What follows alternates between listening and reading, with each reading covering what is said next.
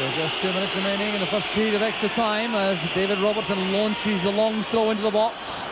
Van der Aert got a touch, there's Nicholas. It's back to Mason! 2-1 to Aberdeen. Jockey Scott on the track. And the long throw did all the damage.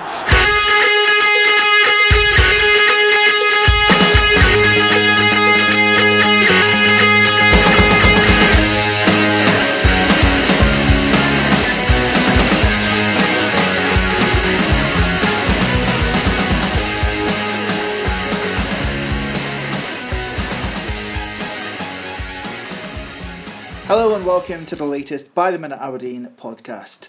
Now, you're spared the opinions of our usual contributors this week, although you will hear Martin chipping in a little bit later on as he is the second contestant to take part in our fabulous new feature, McMastermind. Yep, it's back. But joining us tonight, we're delighted to welcome back, it's David McGregor of indie pop sensations Kid Canaveral. Hello, how you doing? Great to have you back, David. Also, well, a man who's now part of the establishment. He's the man who's designing the Aberdeen programme covers this season. You might know him by Dolly Digital. We also know him by Mark Elwick. Mark, how are you? Hello, I'm good, thank you. Yeah, yourself? Yes, well, thank you. And certainly buoyed by a fourth successive league victory to kick off the season on Saturday at Partick Thistle. But it was anything but plain sailing, I think we'd have to agree. And the first surprise, I think, Mark came with the lineup. So Mark Reynolds dropped. Now, certainly you can make a case for that happening, given the defensive performances to date have been far from solid. But I also saw Graham Shinney move for the first time in probably about 10 months, move to left back to accommodate Andy Considine moving inside to centre half. What did you make of those changes? I'm at a bit of a disadvantage. I didn't see the game. I've caught the highlights. I think moving Shinney to left back when his natural position for Aberdeen right now is in midfield. As is Considine's. If you are going to tinker with the back forward, surely Arneson's the logical one to bring in to replace either O'Connor or Reynolds. And personally, I want to see Reynolds and Arneson together. Yeah, the continued absence, David, of Carrie Arneson, it's beginning to look a bit strange now, isn't it? I mean, it can't still be fitness related, can it? I know he didn't look very solid on his one start against Hamilton, but yeah, it looks a bit odd. It does. I had the pleasure of being there and seeing the absolute defensive chaos for the full 90. And yeah, I would really like to know what Derek's thinking is keeping him on the bench. If it's just not happening for him in training. But they were all over the shop all afternoon Saturday, and it was a really difficult watch. Well, I think one of the things which post-match Derek came out with to justify the selection was the physical presence that we needed at set pieces. Hence, perhaps Mark Reynolds being benched in favour of Andy Considine. But given that we conceded two utterly chaotic goals from set pieces, it didn't really work that way.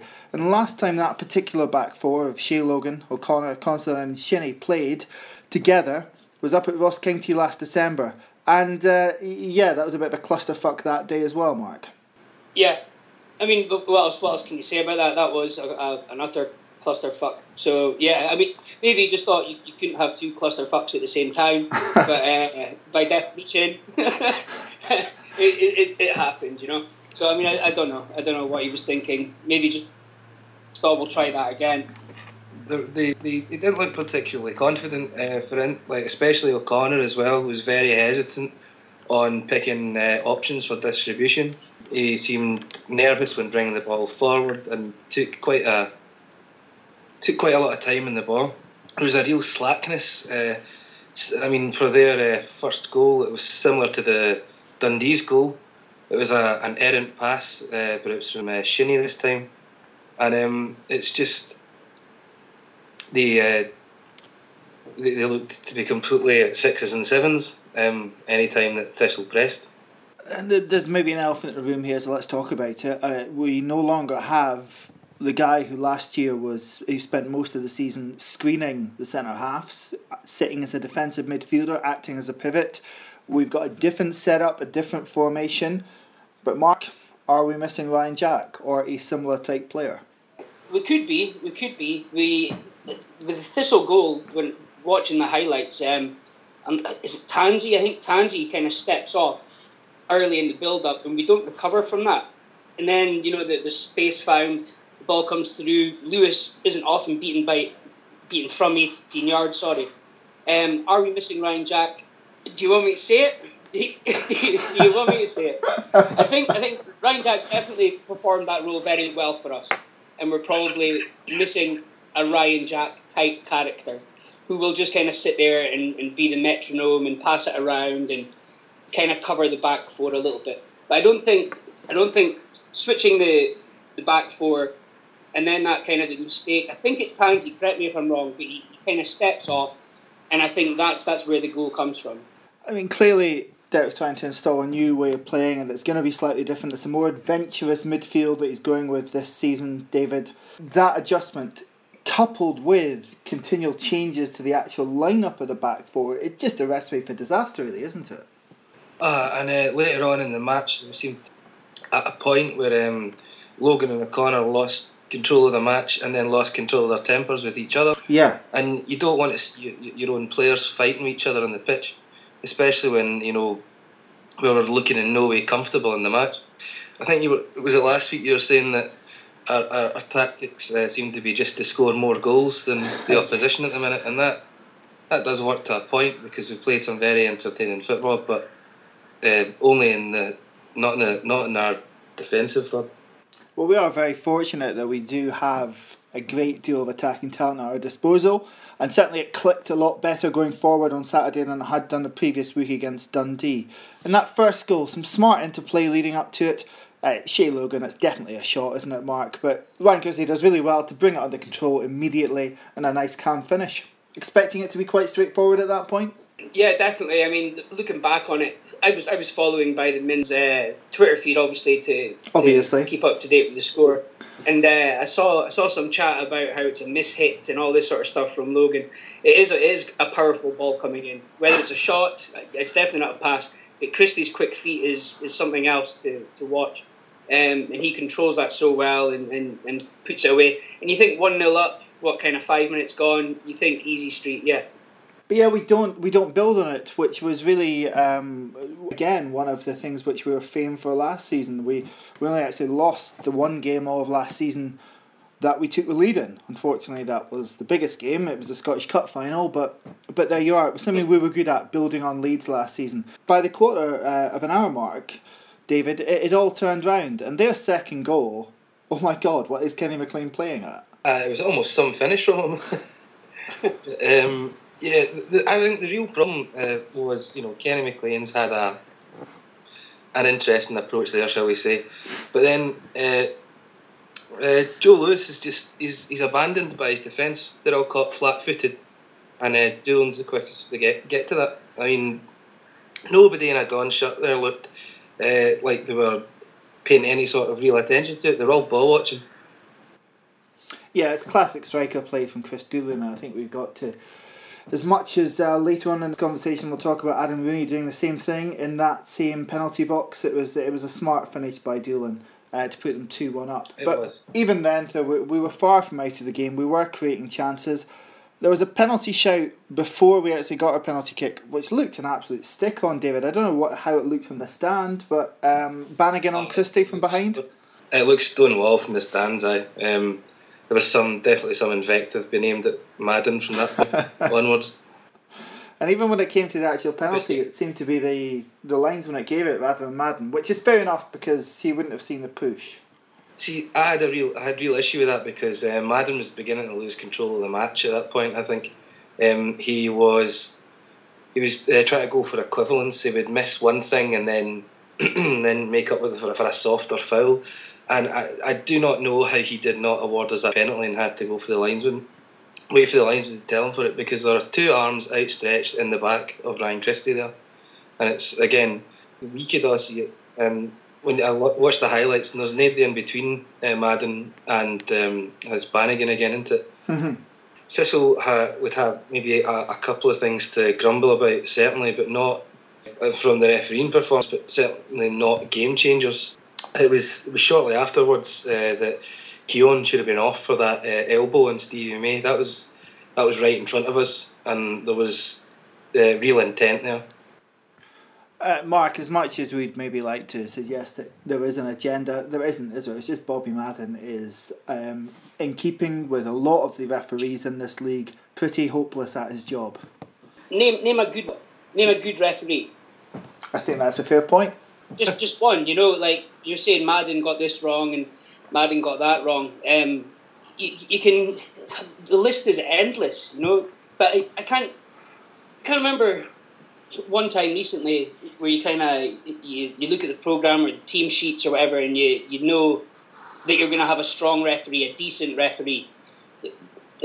They're terrible, and to even question whether that's a penalty or not is ridiculous. It was like Willie Collins had to shake his head for the day. Felt like it point. We are getting to the point now where Willie Collins is probably one of the best in the league, though, aren't we? What a state to That's what we're at. That's where we're at. You see Willie Collins appearing on the list and you think, oh, well, it's going to be insane, but it's at least it's going to be entertainingly insane. There'll be absolutely no rhyme nor reason to Collins' decisions, but it will at least be entertainingly so. At least you know what you're going to get with Collins. Like there is no half measures. It's going to be frustrating. I love shouting at the referee, though, so I can't complain too much. Yeah, in 10 years' time we'll have the video assistants refs or whatever they're called in this league as well. In fact, probably longer than 10. It'll be 10 everywhere else. We'll be another 10 after that. We'll be behind the curve as usual. But we did make it back to 2-2 for half time. Important that we did that, I think, to get on terms then. Then we come out to start the second half, and I think last week against Dundee, it's fair to say we were very lucky to get the 3 points. I didn't feel we were lucky on Saturday, David. I felt that defensively we were a shambles, but I felt that we had a threat every time we went forward. And Scott Wright's goal for 3-2, fantastic, isn't it?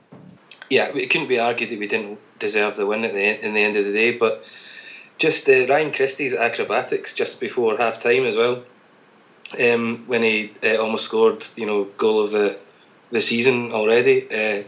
That just seemed to hang in the air for about 5 minutes from where we were sitting. And then to have Scott Wright have an absolutely sublime strike to take us into the lead again it felt like we were really kind of turning on the style at that point. And then it comes to the just unbelievable clown car football for the equaliser. The equaliser, it's a corner to them, and nobody bothers to move in our defence. Stevie May is normally meant to be marking the Partick Thistle player, but doesn't even bother to jump. Mark, it was, after the game, Derek McInnes spoke about knowing before the game we'd picked a small team that would be vulnerable at set pieces, but we didn't help ourselves, did we? No, we didn't. No. I thought there was echoes of Stevie May's goal against Dundee for Partick Thistle's equaliser. Like Considine's dragged to the front post by a Partick Thistle attacker. Apologies of who it was. And Stevie May's left back. And you're right. He doesn't challenge. He doesn't go for it. But it's the attacker dragging Considine to the front post, I think, which frees up the man behind. Which Stevie May, let's be honest, he's an attacker. Like he's the best person to be attacking a ball, but he's there to defend it, and maybe he doesn't hit it with the same gusto as he probably would normally, So David, after the game, again, Derek McInnes speaks about certain players being trusted to perform all their defensive duties. Trust is a big word for McInnes. I think if you look back, you'll see that throughout his time at Aberdeen. But that seemed to me to be a bit of a coded warning to Stevie May, that he can come in and he can do the good stuff at one end, but he's also required to do the dirty defensive work. Absolutely, but in fairness to Stevie May, he also, at one point during the second half, he ran about 50 yards to make a challenge and start another attacking move. He was tireless on the day. He was perhaps, quite at fault for that goal, but he put in a real shift, I felt. So 3-3, just an hour ago, and it could have been anything at that point. but we do have a modicum of control of the match. Derek makes some changes up front, brings on Adam Rooney, and he gets the winner. And it's exactly what you'd expect from Rooney, doing what he does best, just being a nuisance within that box and getting the faintest of touches to mark another beautiful ball win from Ryan Christie. He was so off the boil last week against Dundee, but he was on it once again on Saturday. Definitely, yeah. I mean, Christie's a joy to watch. And Rooney's running, he's pointing exactly to where he wants the ball played. And it's exactly where he wants it. Rooney knows it's coming, he knows he's going to get to it. And that's a winning goal. I mean, Rooney doing what Rooney does. I mean, there's been a huge debate, David, about striking options at the club this summer. We've got quite a mix of strikers at the moment, but we're talking about a guy here who may not contribute so much to the build-up play, which is always a thing levelled at him, but my word, does he contribute with goals? Absolutely. I mean, he's one of our most reliable players for doing what he's meant to. Admittedly, he's not that quick off the ball sometimes, but if you need a goal, then he's your go-to man.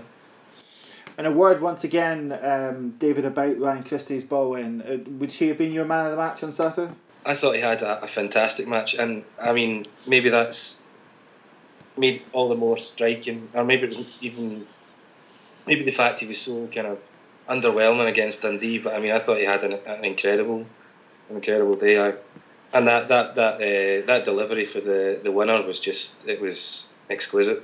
And that was only about 8 minutes to go, and rather surprisingly, given the calamity that had gone before us, we actually saw out the last 8-10 minutes with relatively few scares, and it must have been a good atmosphere in the away end at full time, David. Yeah, it certainly was. Relief as much as joy, I think.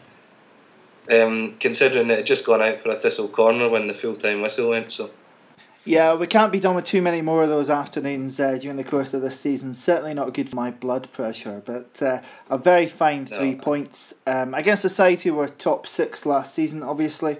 And another win, another away win, 8 successive domestic away win, club record. And obviously 4 league wins to start the season. You couldn't really ask for too much more on the domestic front. So we've got a week off for the international break, but in the middle of that is the transfer deadline, which comes up on Thursday night. Now, some movement expected, certainly expected out the way mark, and Jayden Stockley, apparently off to Exeter, where he spent 6 months on loan prior to joining Aberdeen, and maybe even for a fee, which was quite surprising news. It should hopefully give us some room for manoeuvre, shouldn't it? They should give us some room for manoeuvre. I mean, if there's going to be extra funds coming in and player going out, Exeter fans seem equally delighted that he's heading there as well. So, yeah. David, it's really just run its course really for Jayden Stockley, isn't it? He's got a reputation now amongst referees, amongst opposition fans, amongst their own fans. He doesn't have the best of reputations either, does he? No, not at all. I've seen quite a lot of perhaps too harsh comment from Don's fans online, but I can understand their frustration. I mean, he showed such promise. I mean, he had that goal against Thistle last season, which was a fine strike, but he's become too much of a liability. Every time you see he's coming off the bench, you think, well, that's us with 10 men in the park within, 10 minutes probably. That's quite harsh on him as well, though. The red cards he's had, they've not really been Stonewall Reds, have they?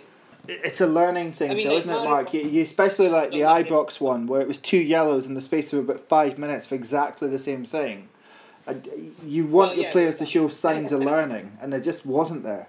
But no, I think... Yeah, I mean, it goes back to Maribor last season. He had 2 yellows, quite harsh yellows, I would say. I would argue one of them very harsh. And it's just kind of went on from there. Players that are coming up against him regularly know how to play him, I think. Mm-hmm. So it's probably for everyone's benefit if Stockley was to leave Aberdeen or leave Scotland. It's probably better for his career as well. Aye, certainly. And the Maribor, he should never have been off against them. That was shocking. But he does get stuck in, and I think people perhaps have learned how to play against him because of that. Is it just Tierney in the cup final is an example of that. Tierney, I think, positions himself in a position where Stockley is going to be making one of his moves, I suppose, and he goes down and stuff. So that kind of thing is going to happen week in, week out. Whenever he's on the pitch, that's going to happen. It's also the case, though, surely, isn't it, that Stevie May can bring what Jayden Stockley brought, plus a whole lot more, David? Yeah, absolutely. Stevie May's a lot more kind of sprightly, shall we say, than Stockley. Having watched the pair of them, he seems to be able to cover a lot more of the pitch, May. And I'm not sure if that's still a lot of the kind of, he's just moved and he's got something to prove, but he was up and down that pitch all afternoon in a way that Stockley, I've never seen him do. Mark, 3 games into Stevie May's career at Aberdeen. What do you think of him so far? I've got nothing but good things to say about him. He scores 2 on his debut. That goes to a fan, from his home debut. Yeah, I like what he does. I haven't had a chance to kind of watch him properly, but yeah, I mean, it's obvious he's McInnes's man, and I think maybe that's where you're seeing this extra effort that maybe is perceived he's putting into games. Maybe he's just like that, but if you work for somebody that believes in you, then you probably do that extra little bit as well. And he's wanting to be accepted, and yeah, I think he's going to be a great signing. I know that's the obvious thing to say, but he's going to be a great signing for us. It must just be great, David, for him just to be back playing regularly again after, 2.5 years really between injury and not being selected as first choice at Sheffield Wednesday. It must just be a fantastic feeling for him, a freedom for him really. And I think you can really see that in the way he's been playing. I got some hot gossip from a taxi driver and was on the way to McDermott Park a wee while ago, and he was suggesting that May never actually wanted to leave St Johnstone. Well, I think he certainly suited the Scottish game, and he enjoyed being part of that St Johnstone team. And I think it's very telling that apparently the first conversation he had with Alex Neil was telling him that he wanted to sign for Aberdeen. I just wish we'd been able to get him for the European games. I think he could have made a big difference there. In terms of the squad balance, if Jayden Stockley is away, maybe there's room for manoeuvre, maybe there's more business can be done. A lot of clamour online, Mark, for a centre-half, but I really don't see that he's going to sign another one with 3 in the squad, plus Considine and McKenna both able to fill in there. I can't see it either. I can't see it at all, but I heard some chat from a taxi driver, and no, it wasn't a taxi driver, but I've heard that there are moves for a centre-half, but I don't know. Maybe we do need it. Maybe Saturday was telling that we've reshuffled it and it still isn't working. Maybe there is somebody else that we need in there. I don't know. I'm not McInnes, but I think it would probably be good to go. Well, we've got both really the guys that have started most of in fact all 3 of the centre halves, the main centre halves are out of contract at the end of the season. So it might be a case where he just brings in and tries to upgrade from what's already there, David. Again, it's unlike McInnes to leave key business to this late in the window, though, isn't it? Oh yeah, that does worry me. But after watching, some of our defensive performances this season, it does surprise me that he's not going to try and strengthen the squad, because having rotated it, it's still not working, and it was looking that, I mean, if we no harm to Thistle at all, I thought they were good value for their top 6 last season, but if we'd been playing a better team on Saturday, then we would have been leaking goals. Well, we did leak 3. I think that's plenty to be getting on with, to be honest. Mark, if you agree with us that you'd be maybe surprised to see a centre half come in, where do you think we are weak and could do with being strengthened? It is probably at centre half, to be fair. It is probably there, or a left back maybe. That's probably where we would need strengthening, and it's an age old complaint from Aberdeen fans. Constantine does a job there, but if you're talking about upgrading, then maybe a left back would be what you're after. But it's really tough to point your finger at where needs strengthening right now after 4 domestic wins. We haven't lost a game. It'd be a different conversation if we'd lost that first 4. Then we'd be saying, well, this is at fault and he hasn't settled in yet and this needs done. It's really tough, but I think if we were going to pinpoint somewhere, it would be covering full-back areas. So cover for Shea Logan, cover for Considine, perhaps an upgrade on either, but definitely somebody that can play both those sides. I would say that would be what I would do. Looking at the names out of contract next summer, David, I'm just going to throw some names at you and see what you think. Craig Story, for example, seems miles out of the picture now, and is surely too old to be going on another development loan. You kind of feel that he might be mutually consented by the end of the window. Yeah, definitely. I mean, there can't be much more development available to him going out again to a lower league team. Another midfielder, Mark, Frank Ross, who had bit part appearances last season, but again hasn't made the 18 this season because of the new faces that have come in. He's a bit younger. You would feel that maybe some first team game time elsewhere for 6 months at least would help him. Yeah, I think so. I mean, he's always looked good when he has came on for kind of last 10 minutes here, last quarter of an hour, and what he probably needs is regular football. So yeah, a lower league team, maybe to a Dundee United or something. And then we've got two guys in the fringes of the team who, at the moment, I think we need to keep around because we need that cover. Daniel Harvey, who's a left back, who spent most of last season at Dumbarton in the Championship, and Scott McKenna, who's a centre half who was at Ayr intimately last season as well. Do you see them hanging around the squad, or do you see them again? It's a difficult one, isn't it? You need the squad cover, but you also need to do what's best for them too. And there's only so long you can reasonably expect them to hang on without actually getting any game time. So your considered opinion, Mark, is that there might be some business for Thursday, and maybe we shouldn't be going to bed too early on transfer deadline night. Oh no, you've got to stay up right till 11 o'clock. It does seem for some people it'll be like the highlight of their season, doesn't it? Those people that like the soap opera aspect to the game, they get really worked up by it. Yeah, I mean, well, it gives you something to talk about, doesn't it? And what else are you doing on Thursday on Twitter? You're just going to be refreshing and whatever, I don't know. I wouldn't be surprised. Does McInnes, like you're saying, he conducts his business early, and he does conduct his important business early, but is there not usually like a last minute kind of shuffle or a joker kind of thrown in or something? No, I think there's often been some movement from the English loan market towards the end of the window. James Maddison last year, for example. But in terms of key areas of the squad, key signings, I think he obviously must feel that his centre halves and his midfield are as good to go as he's going to get.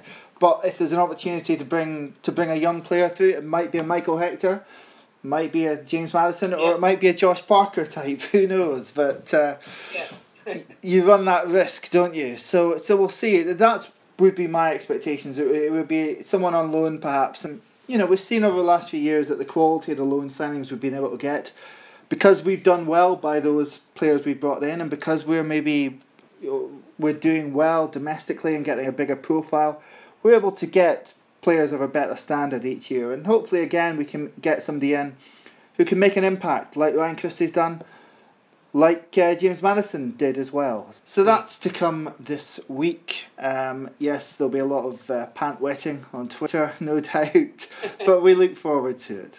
So now it's the return of our McMastermind feature.